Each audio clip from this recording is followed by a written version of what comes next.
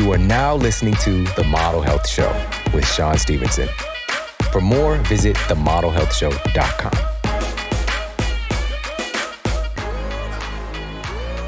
Welcome to The Model Health Show. This is fitness and nutrition expert Sean Stevenson, and I'm so grateful for you tuning in with me today. What happens in the gut does not stay in the gut. All right, this is something we're learning about more and more today, that our health truly is, many of our health outcomes, outpicturing of skin issues, of blood sugar issues, of joint issues, the list goes on and on and on, are highly connected to what's happening with our microbiome. The health of our gut is of the utmost importance. And on this episode, we're going to dive in with one of the experts in this field and talk about what it takes to have a super gut.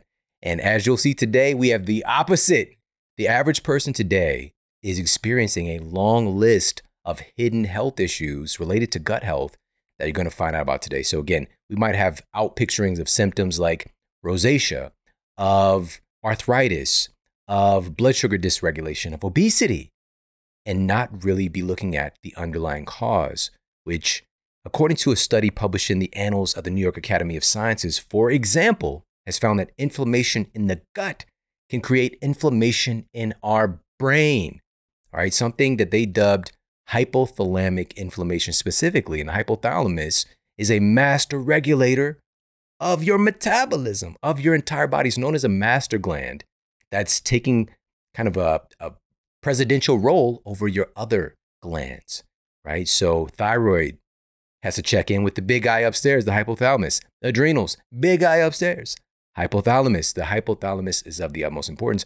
But who's talking about the fact that your brain and your metabolism can get thrown off because of inflammation happening elsewhere in your body, namely what's happening in your gut? So again, this is going to be packed with so many powerful insights, game-changing ideas and tips and strategies and things for us to start to literally just even starting out growing better humans, because we're even going to talk about how a lot of this is beginning from the moment that we arrive here on the planet. And again, this is one of the foremost experts in this topic and also one of my favorite teachers of all time. So really pumped about this, but we've got to address this from multiple dimensions. Obviously, our nutrition is paramount, and we're talking about gut health because that's what we're feeding our microbes, whether it's the good stuff or the not so good stuff. But other lifestyle factors and environmental factors heavily influence what's happening with our microbiome. We've talked about this on many episodes of the Model Health Show, whether it's stress, whether it's sleep deprivation, whether it's environmental toxins, these toxicants, the list goes on and on. Our exercise habits, we've got sound science on how exercise influences the health of our microbes. And with all of that, still, one of the things that has kind of the greatest touch point or the most logical touch point for people to improve their microbial health and the health of their gut is through our nutrition, because it's like taking something from the external world and putting it into our internal environment. So it's more of like a proactive thing that we can see, because with stress damaging our gut health, and people might think about how stress can induce the presence of ulcers, for example, right? That's kind of a well-known moniker in modern lexicon and science, but we're not truly understanding how something like that takes place because stress is invisible, right? So stress can create damage to your gut health, but you can't see it. You could see flaming hot Cheetos, all right? You could see an avocado. You can see, fill in the blank. You could see this external food that we put in there, but we don't understand how stress that we're putting into our system is affecting our gut health, right? And a lot of that, even though it might be environmentally induced, it's still based on our perception. And our minds are so powerful in crafting the outcomes of our health. And I want to keep putting that empowerment into your hand. But today, more than ever, we've got to take back control of our thinking and what we're associating with and our perspective about things. But of course, we want to add to our superhero utility belt with supreme nutrient inputs as well as stack conditions in our favor. One of the things we're going to highlight today a little bit is the necessity of prebiotics. So prebiotics are what our probiotics or friendly flora are required to have in order for them to proliferate, in order for them to stay in place and to help to maintain a healthy bacterial balance. And if we're not providing our bodies with the right types of prebiotic, the microbes that we want are simply not going to stick around. We could take the most fanciest, pansiest probiotic ever concocted, but if we're not giving these microbes their preferred food source, they can't stick around. It's basically like subjecting them to starvation. They're just going to wither away and die. They're going to leave your system. We have to provide the prebiotics for the probiotics to make postbiotics. Right? So postbiotics, these are the vitamins, minerals, nutrients, short-chain fatty acids, all the stuff that these microbes, this symbiotic relationship, make in us for us. Right? So we need a variety of prebiotics. And I love the fact that today we have these superfood concentrates like the Organifi green juice, because it's a plethora of different types of plant fibers that this is one of the angles that's not talked about enough that helps to support our microbial health. And now, yes, now we actually, as many people know who've been utilizing Organifi, it has this minty goodness, this minty, refreshing aspect to it. But I got a little secret for you. Right now, just released, I just got it, is the green juice formula, Crisp Apple. All right, this is taking me back in the day to Jolly Rancher vibes. All right, now this was the far less healthy version of Sean Stevenson. All right, I was struggling out there. All right, but those Jolly Ranchers, all the little treats, those flavor notes, it just is kind of reminiscent of that for me. And something, again, to add into our repertoire to provide these nutrients for our kids. And again, in a way that we're getting in these powerful, and I want to share this with you because I don't mention this enough as well. We mentioned how inflammation or damage to the gut can create inflammation in the brain. Well, what can we do to supplant this issue? What can we do to help to turn this around? Well, data that was published in PLOS One, the Public Library of Science One, revealed that spirulina has the potential to, one, improve neurogenesis in the brain, creating new brain cells, and two, reduce neuroinflammation. Flamin' hot Cheetos do the opposite. They're flaming hot. But now we know that spirulina has the potential to help to reduce brain inflammation. Wow, really, really impressive. And this is one of the hallmark ingredients. We've got moringa, we've got spirulina, we've got chlorella, we've got ashwagandha. So we're getting all this variety of prebiotic fibers in addition to the powerhouse nutrients that are already in these superfood concentrates. So head over there, check them out right now. Crisp Apple is now available. Go to Organifi.com/model. That's ORGANIFI.com/model. Guess what? You get 20% off as well. All right, go to Organifi.com/model for 20% off. Now let's get to the Apple Podcast Review of the Week. Another 5-star review titled The Gold Standard by Courtney Renee 41. I really don't have the words to fully express my gratitude for Sean and this podcast. I can't imagine the time, effort, and care that he pours into each episode. They're so thoughtfully put together, and the information is so well sourced. You are an absolute gift to this world, Sean, and from the bottom of my heart, thank you. Wow, thank you. Thank you so much. Thank you for taking the time to share your heart over on Apple Podcasts. It really does mean a lot. And you just energized me even more. I'm ready to do this.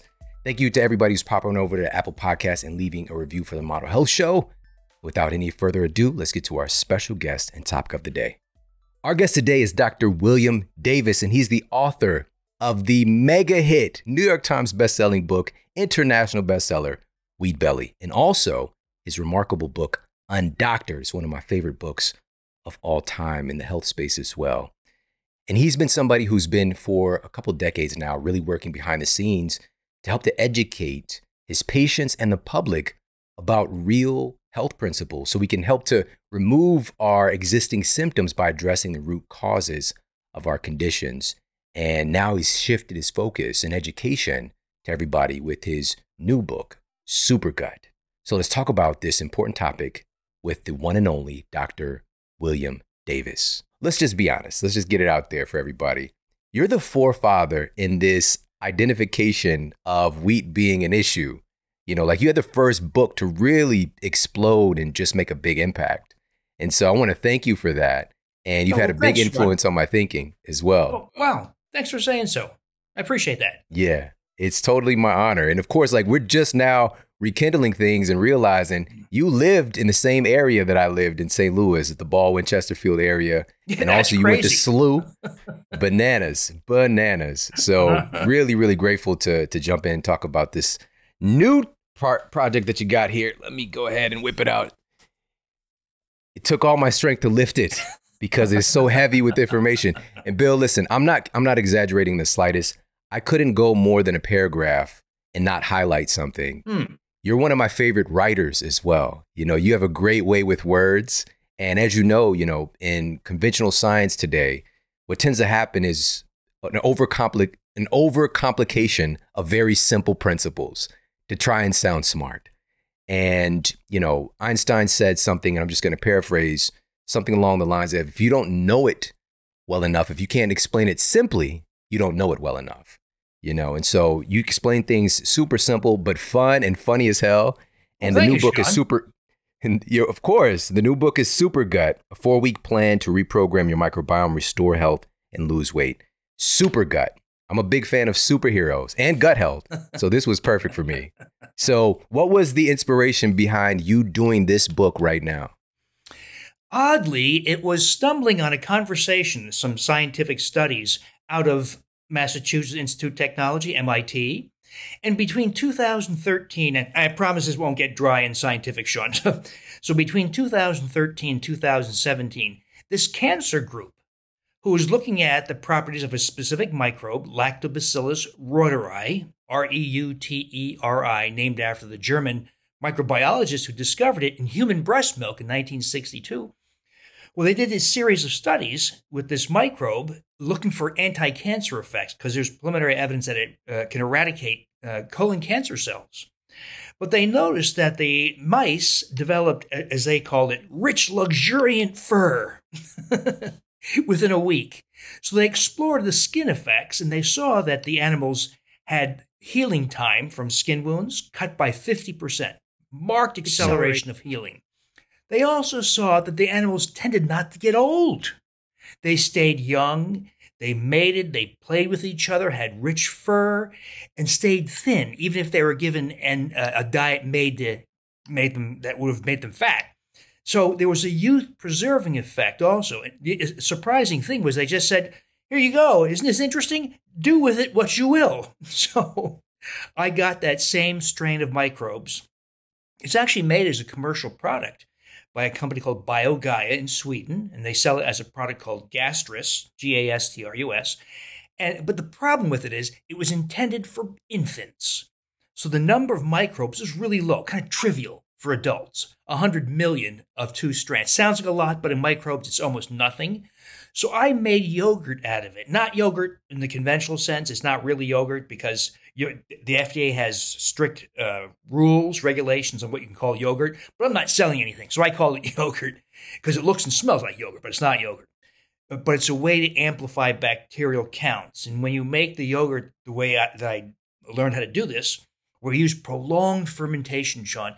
If you go to the grocery store, you buy commercial yogurt, they allow it to ferment. That's how microbes double. They allow it to ferment for 4 hours. Well, reuteri doubles. There's no mommy and daddy microbes, of course. They have something called asexual reproduction. 1 becomes 2, 2 becomes 4. Well, reuteri doubles every 3 hours. So if you ferment in a factory for 4 hours, and that's what they typically do, you've got nothing. So I fermented for 36 hours, allowed the microbe to double 12 times. Do you remember the kid's riddle? Which would you rather have, $1 million or a penny that doubles every day for 30 days? And you saw this in the book, of course. Well, kids always pick $1 million, not recognizing that penny becomes over $5.5 million. So the same kind of thing here. If you allow the microbe to double over and over and over, in this case 12 times, you get about 250 billion. So 1,000-fold more than the original tablets. So I started consuming this, and hundreds, now thousands of people started consuming it. And Sean, all the stuff we saw that was seen by the MIT group in mice played out in humans. I'm a chronic insomniac. I now sleep straight through 9 hours. I gained 13 pounds of muscle in 3 weeks at age 63 at the time. Ladies love it because they get smoother skin from an explosion in dermal collagen. And interestingly, so we know from those elegant studies that a lot of the effects are because reuteri takes up residence in your upper GI tract, which is kind of unusual also, sends a signal through the vagus nerve to the hypothalamus to release the hormone oxytocin. So I bet a lot of your listeners know that oxytocin is the hormone of love and empathy. And that's what happens. People say, I like my spouse better. It's rekindled my love. I like my children better. They're less annoying. I like my coworkers better. And one of my favorites, I see other people's points of view better. And so we have this, but it got me thinking, if this one microbe, Sean, can do all that, and by the way, one of the reasons why it works so spectacularly is because almost all of us have lost this microbe. So when Dr. Reuter first found it in breast milk, he had no problem finding it in stool, breast milk, etc. He found over his ensuing 30 years of his career, it was increasingly difficult to find. And then towards the end of his career, he passed recently, he couldn't find almost hardly at all. And that's been true in other studies as well. You can't find it anymore because it's so susceptible to common antibiotics like amoxicillin or ampicillin.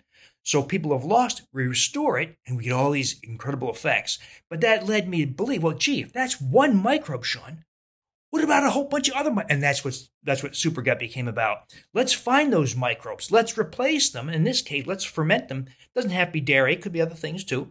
But we ferment their very high counts and you get these extraordinary effects. Wow, this is incredible. And there's so much to unpack here as well. So I want to start with, how do we get in this state in the first place? Because as you mentioned, a lot of these microbes are they're on the endangered species list. We'll put it like that. And some have become extinct from the human microbiome. I wish I thought of that. I'm going to use that, Sean. You're welcome. You're welcome. We've talked about so many different, so many paralleling things in our most recent books. And one of the things we'll talk about, of course, is our lack of compassion and empathy and this increased divisiveness, like epidemic divisiveness that we're seeing right now. We're not talking about the underlying real issues of this, and which is being physically and mentally able to invoke those capacities. Like everybody has the capacity to do it, but it's harder when you're not well. So we're going to talk about that. But how did we get into this state? You talk about it. You call it a Frankenbelly. How do we get into this state to where we're missing so many of these important microbes? Sadly, Sean, it's a long list, but it starts with overexposure to antibiotics. Those of us who are 40 years, by the time most people reach age 40, the average person has taken 30 courses of antibiotics. Those are huge. And even the CDC tells us that about half of those are inappropriate, unnecessary. So that's one big factor. But then there's a whole long list of other factors that are disruptive. Other drugs, like stomach acid blocking drugs. When you remove the acid barrier in the stomach, stool microbes, Sean, ascend from the colon into your small bowel. Other drugs, statin cholesterol drugs, disrupt the microbiome. Emulsifying agents like polysorbate 80 in peanut butter, salad dressings, and ice cream. Ice cream is a terrible product for these emulsifying agents. Synthetic sweeteners like aspartame and sucralose in diet colas. They disrupt the microbiome. Chlorinated drinking water. Stress. Glyphosate. Glyphosate's an herbicide, the active ingredient in Roundup, but it's also an antibiotic, very potent antibiotic. Herbicide, pesticide residues in food. In other words, it's virtually impossible now to avoid the many factors in modern life that introduce changes in the microbiome composition. And of course, one of the consequences, along with reuteri, we've lost hundreds of species and many of which, maybe not all, but many of which performed important functions for humans. So how do we know that we've lost all of these microbes? Are we like looking at old mummified microbiomes? How do we know this? It comes kind of from indirect studies. There is some data from the 60s and 70s of the presence of microbes, though they use culture methods. And right now, no one uses culture methods for these purposes. We use DNA methods, and it's opened up a whole new world, a universe of microbes. But it's clear that a lot of the microbes, like the rhodori, that were culturable back in the 60s and 70s, are now lacking, are now gone. So that's indirect evidence.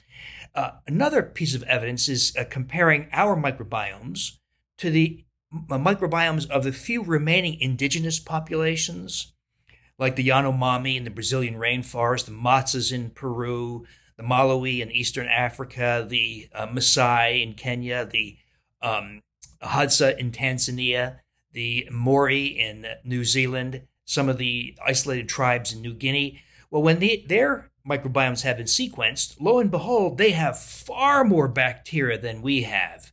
They have many species we lack. And by the way, we also have a few species they don't have. Now, does that mean that you and I should have the microbiome of a primitive, of an indigenous? It's not clear just how far we take that, but it is clear. Now, the odd thing about all those studies of the indigenous microbiomes is that while they're very different from us, they all resemble each other very closely, almost complete duplication, even though these populations are living on different continents and, of course, had no contact with each other. So that's interpreted by the microbiology community to mean that that must be the so-called Stone Age microbiome, representing the stuff that humans had before all modern factors entered the picture. Wow. I want to circle back a little bit to how we got into this place where we have these Frankenbellies for the average Westerners, especially. And you mentioned glyphosate and also pesticides, herbicides, rodenticides, all of these chemicals that are now commonplace. Our food is grown with them. It's just like we think we can wash off, our apple, and not understanding that it's built into the matrix of these things, specifically with a topic that you really brought to the forefront, which is wheat. And also understanding the wheat that we're eating today is not the biblical picture of wheat. It's this genetically modified dwarf wheat that you really highlighted. But also these chemicals are necessary. Like, I don't think this stuff can even survive without, these chemicals. Can you talk a little bit about that? Because I think that's one of the biggest issues with our gut health today, because it's a big part of the average American's diet. Mm-hmm. You're exactly right, Sean. A lot of modern crops grown on large scale, so-called monocultures, can't grow without human input of fertilizers, herbicides, pesticides. Of course, genetically modified corn and soy, which is virtually all corn and soy now, needs glyphosate and Bt toxin, and that those are instilled into the plant. And so it obliges the farmer to, spray the stink out of his corn with glyphosate. And so that's a sad thing, because virtually all of us now have glyphosate residues detectable in our skin, hair, urine, blood. It's in the water, it's in the air, it's everywhere. And so it's becoming increasingly difficult. So I wish there was a way for you and I to somehow shield ourselves from all these things, but it's a work in progress. We don't know how to get rid of these things. And if you did have, of course we do all have, detectable levels of glyphosate, how do you get rid of it? By the way, there's emerging science. There may be a microbe that digests glyphosate and turns it into benign metabolites. So that is one of the really interesting, though very early areas of microbiome research, that microbes can consume glyphosate, can bind cadmium and mercury, and you poop it out. So there may be, because we have no real solutions for these horrible societal problems, but there may be some emerging solutions from the microbiome where you could just get this or that microbe, and maybe that would be, it's preliminary, but it could be very interesting. Wow. Life finds a way, and this is the thing too, we understand that the human body is incredibly resilient, and it's always finding creative ways to adapt. Even the manifestation, what we term a disease, is an adaptation by the human body to function under abnormal conditions. Even if, the epidemic of type 2 diabetes, it's not that this particular issue, like your body's trying to take you out, your body's adapting to keep you alive and to perform under unideal conditions, which in this case, of course, is abnormal blood sugar just being bombarded in the body trying to sort that out. And so looking at it through that lens, and then we start to understand, yes, life finds a way. Our microbiome could be the solution to dealing with the environmental inputs that are so, we are so immersed in abnormal environmental conditions, but we think we're so evolved, but it's only been a few decades that we've been living like this, you know? And so it's very encouraging, but at the same time, we don't have to make things harder for ourselves. And so I want to ask you about this because a lot of the issues that we see on the surface, you know, from a conventional medical perspective, you know, whether it's rosacea, whether it's migraines, whether it's, you know, the list goes on and on and on. All these issues that are at epidemic proportions, asthma, allergies, diabetes. Many of these conditions now we've got really, really sound data links back to our gut health. So could you talk a little bit about this? Because I think that we tend to still in our society think gut health just means like bellyache, if my belly's hurting. Not understanding that we can have outward symptoms ranging of a whole different list of things that are occurring today that are traced back to damage to our gut. Absolutely, Sean. So like we mentioned, we've lost hundreds of microbes like Rotari and many others. Now, they were good for us. They kind of acted as police cops, you know, as traffic cops in your GI tract. But when you lose them, chaos ensues. And one of the odd things is that microbes in the colon, these are stool microbes like E. coli and Klebsiella and Citrobacter, proliferate. They're allowed to proliferate when all those good guys are gone. And then they ascend up into the ileum, jejunum, duodenum, and stomach so that you have 24 additional feet of microbes, many of them stool microbes. So I call this the fecalization of America. And I call it that because I was talking to some radiologist friends, and they remarked that, you know, when they do a CT scan of the abdomen with oral contrast, so they can see the inner contours of the bowel. In the last few years, they've seen an explosion, including in young people, of what's called fecalization of the small bowel. That is, feces in the colon has a very characteristic appearance on a CT scan. They're now seeing it way up in the small bowel, fecalization. And that's what's happened. Fecal microbes and other bad guys have ascended so that it all adds up, Sean, to 30 feet of unhealthy microbes. Now, these guys don't live for decades. They live for hours to days at most. So there's rapid turnover of trillions of microbes.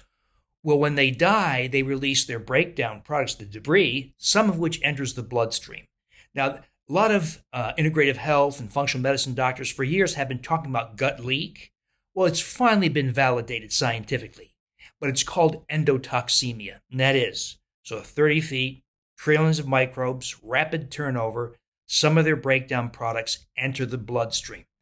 But that tells us now with confidence how the microbes in the GI tract can export their effects, say, to the skin as rosacea or psoriasis or eczema, or to joints as fibromyalgia or rheumatoid arthritis, or to the brain as depression. That's a big one, Sean. Or Alzheimer's dementia, or Parkinson's disease, or to the prostate, or to the breast tissue. In other words, every organ is influenced by this bacterial process called endotoxemia.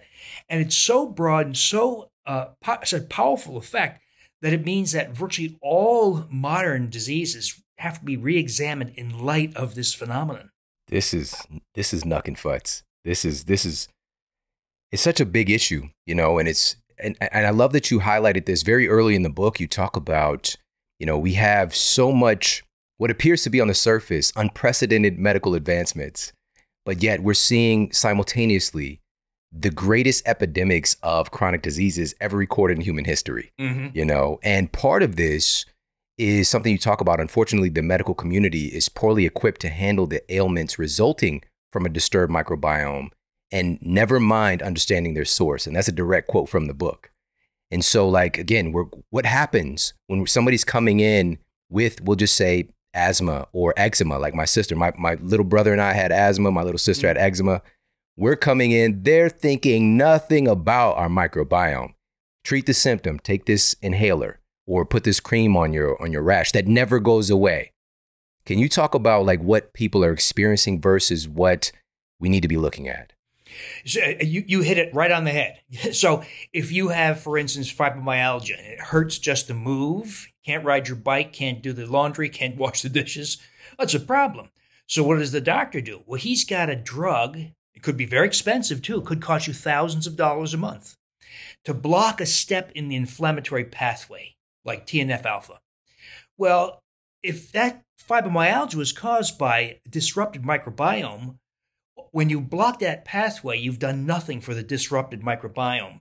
And that disrupted microbiome that's not corrected will lead over time to autoimmune diseases, ulcerative colitis, Crohn's disease, irritable bowel syndrome, neurological impairment. In other words, it has colon cancer, diverticular disease. So not addressing the cause leaves you open to all kinds of health. And as you point out, that's what's happening. This is exactly what's playing out in the big world, that people are developing 3, 4, 7, 8 health conditions, and the doctor has a collection of drugs for each and every one of them, but never once. And you see it, but my colleagues typically don't see it. They don't see the cause. But if you address the cause, all kinds of great stuff happens. You can break weight loss plateaus.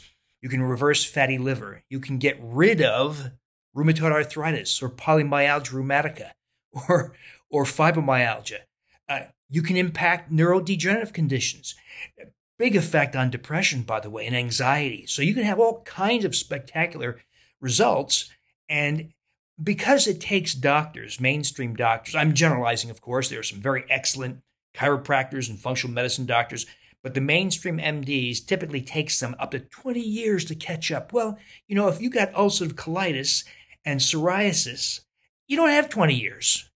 Yeah, people are, they're in suffering. And this is the thing too. And you know this too. We just want to get out of pain, and oftentimes we'll do whatever it takes, whatever, especially if somebody's in a position of authority and trust, we'll just do what they say because we want to get a solution. And what tends to happen, of course, we get into that virtual hamster wheel where we're not addressing the root cause and continuing to treat these symptoms. And then something else pops over here. And I really feel that's just the intelligence of the body, not addressing the thing. It's just going to manifest. It's kind of like trying to plug up a hole in a boat, and then another hole pops up and, you keep plugging them up instead of getting rid of the villain who's under the boat, poking the holes in it, if that makes sense, Good analogy, Sean. Yeah. I'm thinking about this. I was literally picturing like a chipmunk scenario, Chip and Dale and Donald Duck. All right. That's what I was picturing. And I was picturing that because of your book. And you mentioned something that a lot of folks don't mention, which is, and I know you're like, where the hell is he going with this, Chip and Dale? So you mentioned that every single creature on planet Earth has their own unique microbiome. Talk a little bit about that. Yeah, so these are adaptations. If you're a squirrel, you can climb trees a lot better than we can because we're not equipped to climb trees. So likewise, microbiome. The microbiome is crafted evolutionarily to adapt you to specific circumstances. And unfortunately, we've impacted our microbiomes in very maladaptive ways. And that's why we're seeing an explosion of disease. The issue is people often don't recognize, including doctors, don't recognize common conditions as an expression of a disrupted microbiome. They might not recognize, for instance, that their depression, unresponsive to the SSRI drugs, they don't recognize that's a microbiome issue via endotoxemia. They might not recognize that their bad hip is really a problem with the microbiome, or their enlarged prostate, or their recurrent urinary tract infections or vaginitis, or their migraine headaches. In other words, I really mean this, Sean. We have to re-examine everything in light of what's been going on in the human microbiome. Absolutely, absolutely.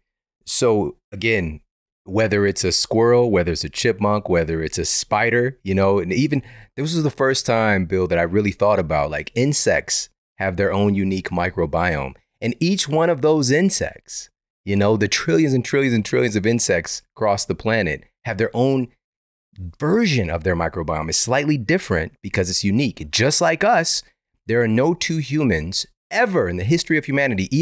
I even mentioned this in my latest book as well. Identical twins, looking at their microbiomes. A lot of the work was actually done in St. Louis. So coming out of SLU, great database of identical twins and looking at their different health outcomes from different environmental inputs. But one of those big things is that it's kind of like a fingerprint. You know, you have a unique microbial fingerprint, each and every one of us. And so it's really remarkable. But at the same time, we can understand, like you talked about this earlier, whether it's, you know, a culture here we've got in Kenya or the Hadza or whatever it might be, they actually have, who's living more of an indigenous, like closer to their indigenous roots, their microbiomes are strangely similar, even if they're across the world on the other side of the planet, versus the modern American, which one of the things I saw back in the day, I think it was out of Stanford, but we're seeing like 4 times more microbial diversity, 4 to 10 times more in somebody who is living more of a quote hunter-gatherer type protocol, you know? So it's very strange how we're kind of devolving in a sense. Mm-hmm. But as you mentioned earlier, you know, kind of alluding to life finds a way. And I want to ask you about this specifically and to dig in a little more here because it's so prevalent. And yet this is our opportunity right now to put this front of mind for everybody listening and watching, which is these epidemics of SIBO and SIFO as well. Can you talk about those? Yeah, so as we lose these healthy microbes and we have proliferation of unhealthy, mostly stool species, the 30 feet, that's exactly right, small intestinal bacterial overgrowth. A parallel situation can also emerge with fungal species like Candida albicans, Candida glabrata, Candida tropicalis. Likewise, all it takes is too many margaritas on your all-inclusive vacation for 3 days, and it gives you irritable bowel syndrome, fungal overgrowth, and so these things are everywhere. You know, I did a simple little exercise, Sean. I just went back to all the studies like this. What proportion of people with irritable bowel syndrome have SIBO? There's a way to test it. You can test for hydrogen gas in the breath because microbes produce hydrogen gas. Well, of the 60 to 70 million people in the U.S. with irritable bowel syndrome, it varies from study to study, but on average, about 44% have SIBO. So that alone is about 20 to 30 million people. If 50% of people with obesity have SIBO, that's another 15 or 20 million people. If people with fatty liver, at least 50% have SIBO, and that's another about 75 million. Well, there's overlap among these groups, an overweight type 2 diabetic with fatty liver. But when you add up the numbers, you'll see that we easily and conservatively can estimate that over 100 million Americans have this problem called SIBO. And Sean, I was very skeptical at first. I thought, no, that's an unusual thing. But one of the things that happened beyond those studies is there's a new consumer device called the AIRE device, AIRE. I have no relationship with the company except that the inventor, Dr. Angus Short, is now a friend. And he invented this for his then fiance, now wife, because she had irritable bowel syndrome and was told to go on a low FODMAPs diet, that low fiber, low sugar diet, because there's evidence to suggest people less bloating and diarrhea when they do that. Well, he saw how tough it was for her and how much she suffered when she slipped up. So he invented this little device, the AIRE device, and it registers hydrogen gas he thought as a reflection of undigested fibers and sugars. And he releases the device around 2018, 2019. I get a hold of it, and I called him up. I said, Angus, that's not what this is. This is a mapping device. It shows you, if you use it the right way, it shows you where in the GI tract microbes are living. So it tells you whether you have this 30 feet of microbe issue, the SIBO. Not SIFO, unfortunately. There's no such consumer device for fungal overgrowth yet. But I talked about this, and then hundreds, now thousands of people, and it's in the Super Gut book too, are using this device. And lo and behold, Sean, it's everywhere. Now, you might say, well, maybe the technology or the device is flawed, except that people will test positive, 0 to 10. 10 is terrible. And they take some step to eradicate the SIBO. And we can talk about that too, because I think there's a new way to do that. And then they test maybe 1.2 normal level. And they say, you know what? I got rid of the hydrogen gas in my breath by the AIRE device, and my depression finally lifted. My weight loss plateau finally broke. My hemoglobin A1C that was stuck finally dropped to ideal or normal. My migraine headaches finally went away. My joint pain finally went away. In other words, we're seeing a spectacular health effect. We're seeing people lose their food intolerances, Sean. All those people who say, oh, I can't eat FODMAPs, can't eat nightshades, can't eat histamine-containing foods, can't eat fruit, can't eat legumes, all that stuff goes away in the vast majority of people. They say, for the first time in years, I can eat tomatoes and not get joint pain, asthma, leg swelling, depression, anxiety, etc. So all that's going away. Now, the difficulty is, how do you get there? How do you correct this SIBO issue? Well, conventional thinking, you should take an antibiotic, which I'm a little reluctant to suggest because antibiotics got us here. But there is an antibiotic called rifaximin or Xifaxan. It's not very effective. It's about maybe 40, 50% effective. And I think that's an exaggeration. It's probably more like 25% effective. Very expensive, not covered by insurance. And of course, the gastroenterologist, even if he or she even knows what SIBO is, won't tell you how you got it, won't tell you how to increase the efficacy, won't tell you how to prevent the common recurrences. There are herbal antibiotic regimens, only 2 of which have had evidence for efficacy, the Candibactin and the FC-Sol Dysbiocide regimen. This is all in the Supergut book. But I asked a bunch of different questions, Sean. I asked, well, if you take a conventional commercial probiotic for SIBO, will it get rid of the SIBO? No. It might reduce bloating a little bit or maybe reduce diarrhea, but it won't get rid of the 30 feet of overproliferated stool microbes. So I asked different questions. I asked, what if we chose species that colonize the upper GI tract? That's where SIBO occurs. What if we chose microbes that produce what are called bacteriocins? These are natural antibiotics that some microbes produce effective against stool microbes. So I chose 3, a strain of Lactobacillus gasseri, colonize the upper GI tract, bacteriocin powerhouse, Sean, up to 7 bacteriocins. Our good friend Reuteri, Lactobacillus reuteri, colonize the upper GI tract, produces up to 4 very potent bacteriocins. And then another one, Bacillus coagulans, only produces 1, but there's good evidence it reduces irritable bowel syndrome symptoms. Irritable bowel is essentially synonymous with SIBO. We make a yogurt, prolonged fermentation for really big microbial counts, consume a half cup per day. Now, I'm crossing my fingers, Sean. So far, about 30 people who've done this have normalized their breath hydrogen gas using yogurt. So we will look at this more formally in a clinical trial down the road. We can't do it as yogurt in a clinical trial. It's got to be an encapsulated probiotic.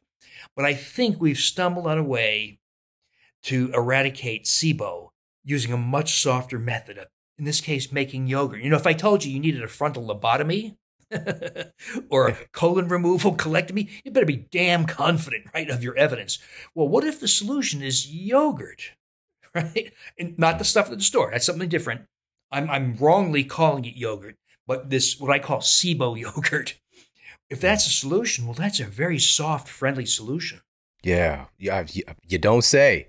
I mean, man, the alternative, and as you mentioned, you know, I've got many friends who are gastroenterologists and, you know, award-winning, the whole thing, top schools.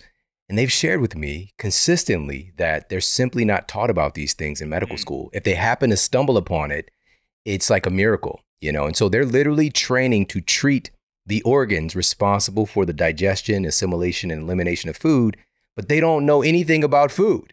Like they're taught and matter of fact, the small amount that they might get is misinformation. You know, it's really poor education based off of principles that don't, again, like many of our citizens have tried these things.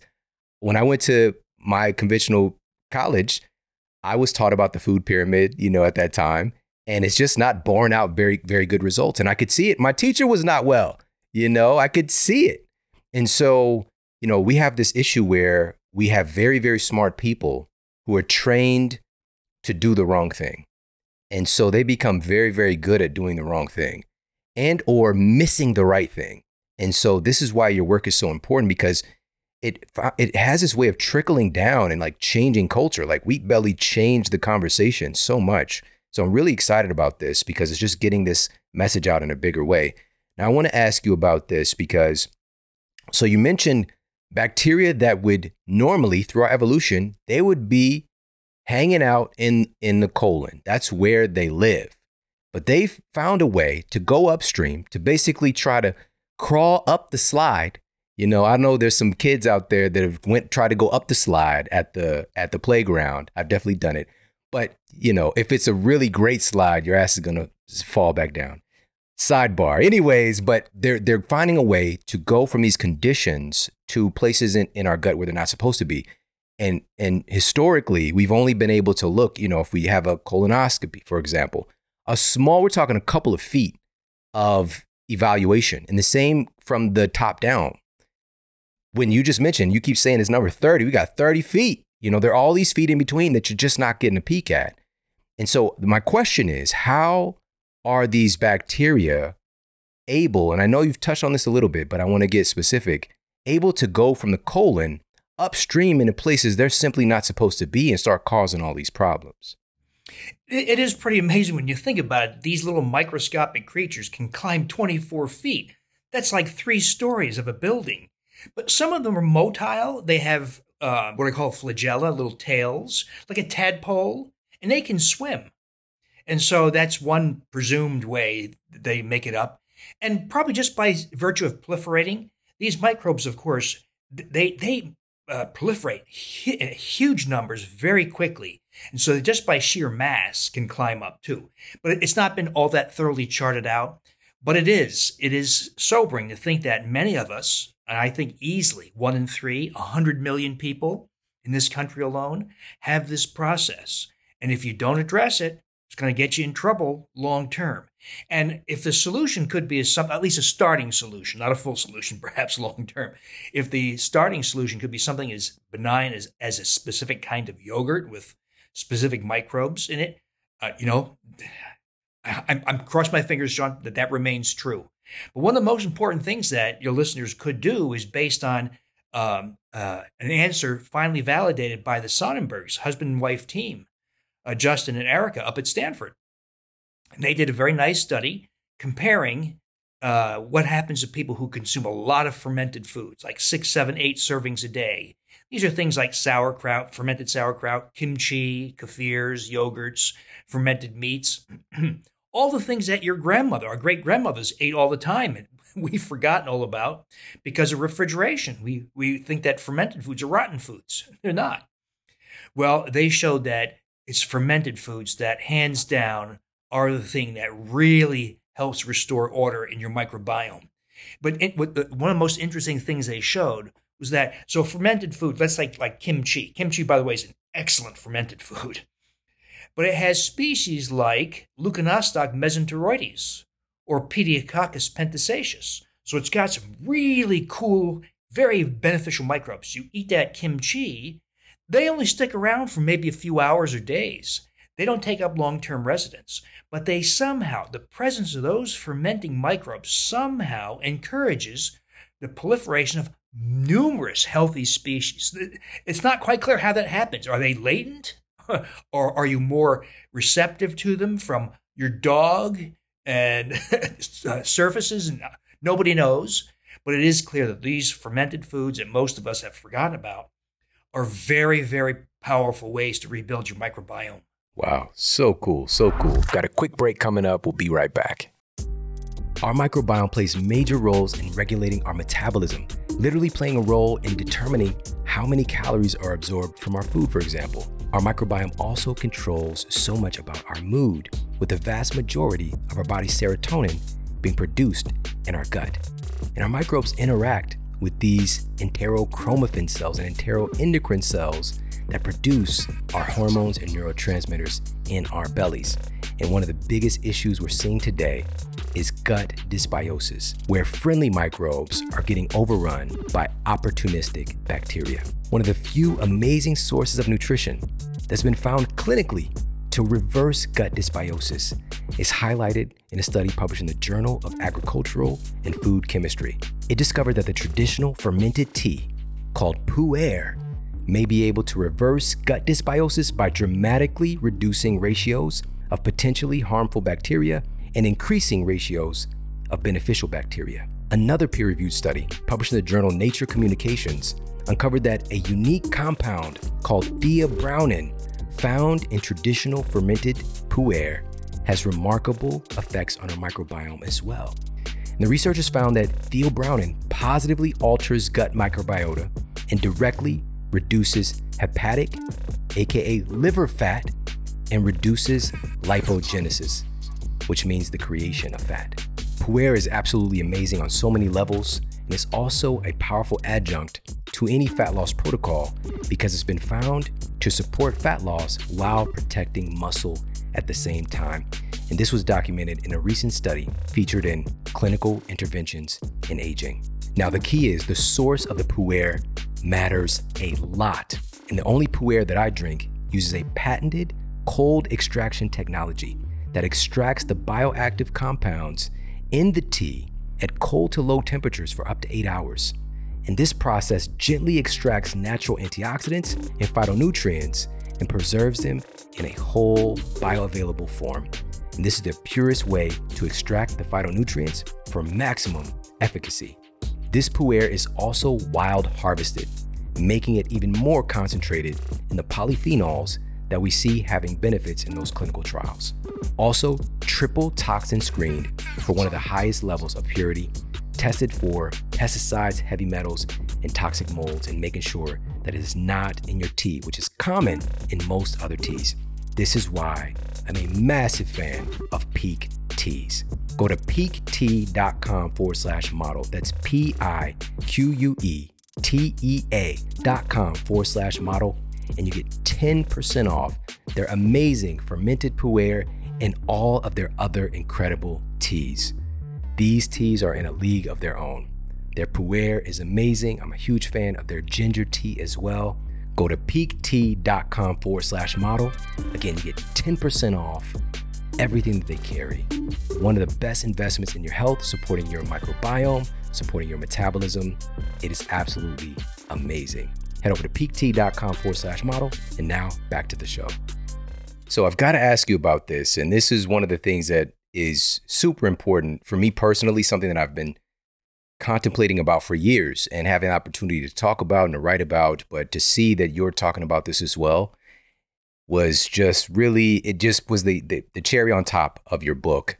And right now, as I mentioned at the top of the show, we're living at a time of unprecedented divisiveness. And unfortunately, you know, again, we all have the capacity to perspective take, to see from somebody else's point of view, to listen. But it seems like it's becoming increasingly more difficult for people to just put their own attitudes and beliefs and even anger and, vitriol aside and listen to the person on the other side of an idea or perspective. And right now, I don't think that many people are attributing this lack of connection, which ironically, again, we're on paper, we look like the most connected society ever. But in reality, we're more separate than we've ever been and living virtually and not really connecting. And there's so much, even ugliness, just even when you go online. And so you, in this book, you're making the connection to our degradation of health of our microbiome as having a big role behind why people are not emotionally, cognitively as able to connect and to listen and to learn and to perspective take with other people. So can you talk about that a little bit? Yeah, you're exactly right, Sean. The composition of your intestinal microbiome is a major determinant of your internal dialogue. Whether your dialogue is one of hope and optimism and understanding or of hate and criticism. And, I see this play out with, I don't want to overstate what one microbe, that is Lactobacillus rhodori, can do, but I see just with that one microbe, Sean, people, as I said, like their families better, their coworkers better. They introduce themselves to strangers in line for coffee at Starbucks. Even if we disagree on something, they say, you know what, I don't agree with your opinion, but I understand how you could see that. I mean, very different kind of approach. There's a great couple of studies that were done in Germany recently, and I'm shocked that it was done, but so that the endotoxin we talked about, that microbes release and get into your bloodstream, well, it's been known for years that people who don't respond to conventional antidepressants This question has been asked. What's different about those people who don't seem to respond to anything and remain depressed, maybe suicidal? Well, it's been determined that they all have much greater measures of inflammation. C-reactive protein, IL-6, IL-1 beta, TNF-alpha, all those things. So, of course, Big Pharma says, let's give them expensive anti-inflammatory drugs, which, of course, is stupid. But so a German group took that endotoxin from bacteria and injected it into normal, non-depressed people, which I always find surprising because there have been a handful of these kinds of studies. Because if you miscalculate the dose, you can kill somebody. It's very toxic, this endotoxin. So they do this, and normal people became profoundly depressed within 3 hours, and then MRIs of their brain showed all the hallmarks of depression. So, but it's an illustration, Sean, of the power of the microbiome, in this case, endotoxemia, to influence what goes on in your head. That is so crazy, and powerful. One of the studies kind of affirming this was published in the journal Aggressive Behavior, which even when I say this, there's journals for everything. And so, but just a lot of people are not spending time thumbing through this stuff, but they were looking at the nutrition profile of prison inmates to see their behavior correlations based on their nutrient intake. And so they had a control group, just kind of doing standard practice. Then they had the study group where they're giving additional nutrients to, form of omega-3 supplements, multivitamin, that kind of thing. And they saw that the folks who were receiving additional nutrition had like a 38% reduction in violent offenses, right? And so, of course, like this has been replicated. That particular study was based off of a study done by researchers at Oxford. And, scientists were just like, that's not possible. We've implemented all these different programs to get people to be more, their behavior change, all that stuff. We got the best scientists on it. There's no way diet can just do something like that. So they replicated the study and essentially the same results. And so this really boils down to a very simple principle, which is when we're lacking the basic inputs that the human body needs, the human brain needs, just to function, all of a sudden, many different processes are going to be sacrificed. Your body could give a about you understanding someone else's perspective when it's just trying to, keep your heart beating normally, or just keep some brain cells firing and to keep you safe. And this is why what we see too, paralleled with that, less activity in the prefrontal cortex, more activity in the hindbrain, and more activity in the amygdala when we're sleep deprived, when we're nutrient deprived, when we're having disruption with our microbiome. And so this all ties together. And so what we're trying to do is to create healthy, sovereign human beings today. And again, I really appreciate you leading the charge in this. And so I want to ask you a little bit more about this topic of inflammation. All right. There's been other terms kicked around, inflammaging, and just looking at, finally, this is getting some attention. And I think in your book, you even use a term like wildfires, and it just sparked all these different ideas for me. But just these conditions popping up in the body where, if you really look at the breakdown of the word, we're talking about basically, the activation of fire, like things are getting set aflame inside of our bodies, inside of our cells. And so I want to ask you, how can issues like, systemic inflammation, as you mentioned earlier, being able to measure something like C-reactive protein, how does this resort back or connect to our gut health? How is inflammation part of the soil that inflammation is growing in have to do with our gut? So inflammation in the intestinal wall essentially opens up the normal barriers to stuff in your intestinal tract, especially that endotoxin. It's called lipopolysaccharide, or LPS, and there's other toxins from bacteria also. So any level of inflammation in the intestinal lining, such as happens when you have proliferation of stool microbes, it opens up the barriers, the so-called tight junctions between intestinal cells, and the endotoxin is given free rein to enter your bloodstream. That's a major. Of course, we have other issues. We have a diet advocated by our own U.S. Department of Health and Human Services and USDA that is hugely inflammatory. When you cut fat, saturated fat, and eat more healthy whole grains, it is hugely inflammatory because the gliadin protein of wheat, engineered by agribusiness scientists, is much more inflammatory than it used to be. the wheat germ agglutinin that farmers select. I'm not blaming farmers; they're just trying to eke out a living, right?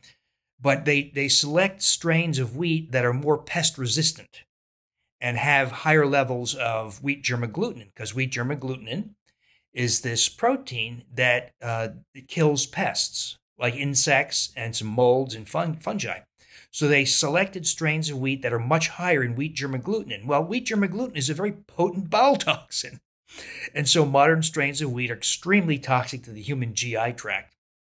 And of course, the amylopectin A component, the super carbohydrate of wheat and grains that raises blood sugar higher than table sugar, makes you grow visceral fat. That is the fat around your waist and that encircles your internal organs. That is extremely inflammatory. And that furthers the whole process of inflammation in the body. And then, of course, modern life is filled with mistakes. Like we all wear clothes. And even when we're outside, we wear clothes. It covers a lot of the body's surface area. Don't get exposed to the sun as much. Or we work indoors. Or we're aging and lose the capacity to activate vitamin D in the skin. And we drink filtered water because you can't drink from the ocean, lake, river, or stream. It's got garbage in it. It's got sewage. It's got chemicals, farm runoff. So we filter our water. That removes all magnesium. So we compensate for those things also because the lack of those things like vitamin D, magnesium allows inflammation to develop. And so we live in a world where there's numerous factors in amplifying, throwing gasoline on this fire of inflammation. Now we have, of course, this very common situation of SIBO, 30 feet of microbes, and the free entry of endotoxin into the bloodstream, a huge factor in inflammation. Mm-hmm. All right. One more topic we've got to address is, because we've talked about some of the current conditions that we are exposed to, but even going back further than that, and this is one of the few books that highlight this so elegantly, which is we're coming into the world literally when we're born at a huge microbial disadvantage today. And you have different sections in the book, and one of them you talk about is formula for failure is one of the little kind of subtext that you have in the book. To say that something is average or normalized, this is anything but normal, but coming into the world under very unideal conditions for microbial health. Can you talk about that, the birthing process, and especially the issue surrounding breast milk? Oh, big issues, Sean. You're exactly right. So unfortunately, moms have taken antibiotics themselves, may have taken birth control pills, maybe took ibuprofen for menstrual cramps. So these poor ladies start with a massively disrupted microbiome. They deliver a child, vaginally, hopefully, so that even if the child gets the vaginal microbiome, it's an impaired microbiome. And of course, mom is often given antibiotics for her episiotomy, certainly for her C-section. The child is almost always given antibiotics to prevent beta streptococcal infection. And then, of course, children are dispensed antibiotics like crazy. It's the CDC tells us that over 1,300 prescriptions for antibiotics are written for every 1,000 children every year. And so the child starts at a disadvantage. And of course, if mom chooses not to breastfeed for much time and relies on formula is not even close. You know, the formula manufacturers have been trying over the years to mimic the composition of breast milk, but they really have lots of things wrong with formula feeding. And I understand it's very difficult for a modern woman. She's got responsibilities. She has other children. She has a job, all kinds of pressures on her. But there is a real advantage to breastfeeding. One of the greatest examples, an illustration of just how wrong things have gone, is the loss of Bifidobacteria infantis, a microbe very, very important to newborns and infants. So it's estimated that 90% of children now don't have this microbe. When you restore it, there's a product called Evivo, E-V-I-V-O. It's the science comes out of UC Davis. Davis. And they showed that restoration of this microbe to a newborn causes the baby to be more likely to sleep through the night, less colic, less fussiness, fewer bowel movements, cuts number of bowel movements in half from an average of 4 per day to 2 per day, fewer diaper changes for mom and dad. And as an older child, less asthma, less irritable bowel syndrome, less likely to become obese later on, and has a higher IQ. So, Sean, this one microbe has lifelong implications for the health of that person. And that's just one microbe. Now, the company tells you, of course, that mom should express some breast milk, mix the probiotic with it, and then feed it to the infant. I suggest that think about mom making the yogurt out of it. So recall that the reason we make yogurt or other fermented food, doesn't have to be dairy, is to increase microbial counts. Well, if mom doesn't have it, she can get high counts by making yogurt out of it before she delivers the child. And that way, when the baby passes through birth canal and breastfeeds, she's conveying this microbe the way it's supposed to happen. Mom can still give the baby that probiotic, but it's got to be better when that microbe is passed on in the context of mom's microbiome. And mom gets benefits from it too. Less inflammation, better mood, less anxiety. So mom benefits also. Yeah, the business of being born today it's a business. And so much has been taken out of the power of parents and of mothers. Like, we're coming into a situation, unfortunately, this conversation isn't being had a lot about how much control you actually have. It's looked at as like a medical emergency, whether it's the TV depictions or, just people's experience, instead of looking at this is a process that humans have literally been doing forever. Now, of course, there's room for modern medicine and remarkable interventions to save lives. Absolutely. But unfortunately, it's been leaned on very heavily. And oftentimes, as the data indicates, it's inappropriate. So C-sections now, we're looking at about 1 in 3 childbirths today is via C-section. Like, until I saw this statistic in your book, I hadn't looked at it in years. I saw that it was going up, but it blew my mind, because what's missing now is one of the most important inoculations, or kind of immune system download even. And with the microbial exposure of a child being born vaginally and missing that critical, that's the introduction to the world. And again, not to say, and I want moms who've, that are listening, who've had C-sections, this is not in any form or fashion taking away from that experience. You had to, do what you had to do at the time. And you are so powerful. You're a wonderful person, a wonderful mom, but you have power now to do some of these things to give our kids an advantage that we're often missing out on. And part of that too, that if you could just mention again, so there's some critical implements in breast milk. So breast milk itself is providing important microbial information for babies as well, right? Mm-hmm.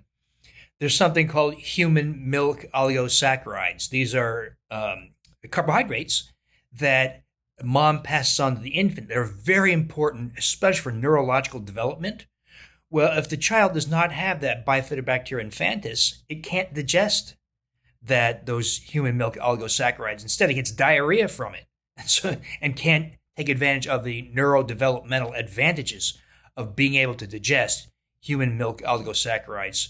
And of course, if mom transitions to formula feeding, there is virtually no human milk oligosaccharides. There has been a company that's actually managed to synthesize a couple of them. So they're trying, but there's about 100 to 200 different forms of human milk oligosaccharide that occur naturally in human breast milk, so formula doesn't even come close to mimicking what a baby would get from. There's no immunoglobulins, for instance. There's, of course, no microbes.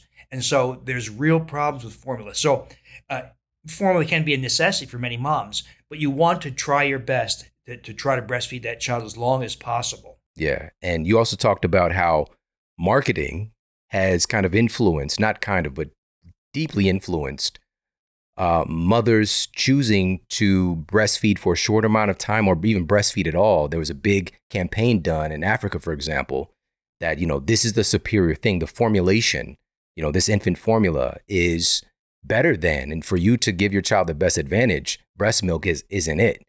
You need to give your kid this formula. And, kind of looking at these nefarious activities, thankfully, again, the word is getting out, and, there's been a resurgence of respect for breast milk, fortunately. But what I want to talk about now is, even if we don't come in, and I know myself personally, I didn't come in with the best circumstances and advantages, with my mom, for example. But this is the thing, no matter where you are right now, as a parent and as a person, there's room for improvement. And so let's talk about some of the solutions here. We know that, obviously there's been a war that's been taking place within our bellies, right? Frankenbelly versus the townspeople. It's pillaging and craziness but what can we do? What are some of the action steps for us to all start to have a super gut?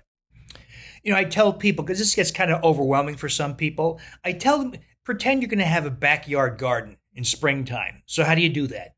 Well, you prepare maybe a 10 by 10 piece of land. You pick out the twigs and the sticks and the rocks, and then you plant seeds, and then you water and fertilize it for the growing season. At the end of the growing season, you have lots of tomatoes and cucumbers and zucchini. Well, the microbiome is very similar to that. We're going to prepare the soil, meaning we get rid of things that were disrupting your microbiome. That's a long list, so you do have to refer to lists. So try to get off the drugs, the prescription drugs that disrupt it. Minimize your exposure to antibiotics. Filter your drinking water. Choose whenever possible for your budget and availability. Try to get organic foods that are less likely to have herbicide, pesticide residues. Of course, never consume genetically modified foods. Avoid processed foods that have long lists of ingredients because preservatives and emulsifying agents, for instance, disrupt the microbiome. So clean the soil up. Plant the seeds. Now, people often think that commercial probiotics are all they need. In this whole equation, Sean, the least important thing are commercial probiotics, at least in their current form, because they're mostly just haphazard collections, these slapdash mixtures of bacteria with no rhyme or reason to them. So they're not that helpful. They are helpful, but not that helpful. Much more important are those fermented foods, the kimchis, kefirs, yogurts, fermented meats. And they're delicious and they're fun. It's almost no cost to make fermented. I have fermented veggies on my kitchen counter. They're delicious. They're wonderful. I look forward to them. So that, and then of course, feed them water and fertilizer. These are mostly the fibers, the so-called prebiotic fibers, as well as various polysaccharides and polyphenols. These are things in plants: mushrooms, onions, garlic, shallots, legumes, leeks, dandelion greens. Those are the things that feed your microbes. And because when you bring order back into your microbiome and you feed them, it tends to cultivate the healthy species. Now, somebody says, "Oh no, Sean, I tried that. I tried to eat legumes or garlic, and I get a massive case of gas and bloating." Well, that's SIBO. So that can serve intolerance to either those fibers and those foods or to probiotics, especially in the first 60 to 90 minutes, tells you microbes are way up high in the GI tract. The problem's not the food. The problem is your microbiome. Wow. That's a shift in thinking right there. And so I guess would diversity, would that be the order of the day? If we're wanting to diversify our microbiome, would we look to a diversity of plant fibers? Yes, very good point, Sean. That's right. So a diverse intake so people sometimes make this mistake. Well, I'm too busy, so I bought some inulin powder, and that's all I do. Well, that actually causes problems. So you want to vary your intake. You can use an inulin powder, but you also want to include some dandelion greens or some legumes, some white beans, black beans, kidney beans, chickpeas, hummus, other vegetable sources, mushrooms, a whole variety of, and as you point out, it cultivates diversity. As do fermented foods. They also cultivate diversity because you want to be like, to some degree, the Hadza or the Yanomami and have a greater number of diverse microbes. Awesome. Dr. Davis, this has been phenomenal. I love talking with you. And again, your book is incredible and it's essential right now. So can you let everybody know where they can pick up a copy of Super Gut? Thank you very much, Sean. So it's course. Available just about anywhere they sell books: Barnes & Noble, Books A Million, Amazon, of course. So you can't help but stumble on it if you start looking. Awesome. Well, I appreciate you so much. Thank you so much for being a light for all of us and doing the work that you're doing. It really does mean a lot. Thank you, Sean. And you likewise. You're doing great work. I'm glad Awesome. You're so busy. Thank you. I appreciate it. I receive it. Dr. William Davis, everybody. Thank you so much for tuning into the show today. I hope you got a lot of value out of this. This is one to share with everybody you know.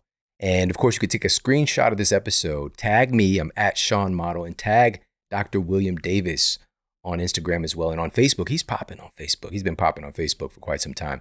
I'm at The Model Health Show on Facebook, at Sean Model on Instagram and Twitter. And of course, you can send us directly from the podcast app that you are listening on as well to a friend, family member, somebody who's interested in health and wellness, of course, but also people who are struggling with different issues and just need more high quality education. This subject matters a lot.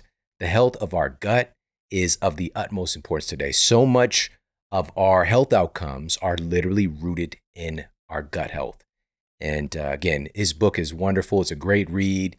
A lot of funny stories and articulations. Brilliant guy as well. And one of my favorite teachers doing his thing. And we've got some more incredible teachers coming your way very soon. And also some master classes we're going to be doing on a myriad of different health topics, important health topics. So make sure to stay tuned. Take care. Have an amazing day. I'll talk with you soon. And for more after the show, make sure to head over to themodelhealthshow.com. That's where you can find all of the show notes. You can find transcriptions, videos for each episode. And if you got a comment, you can leave me a comment there as well. And please make sure to head over to iTunes and leave us a rating to let everybody know that the show is awesome. And I appreciate that so much. And take care. I promise to keep giving you more powerful, empowering, great content to help you transform your life. Thanks for tuning in.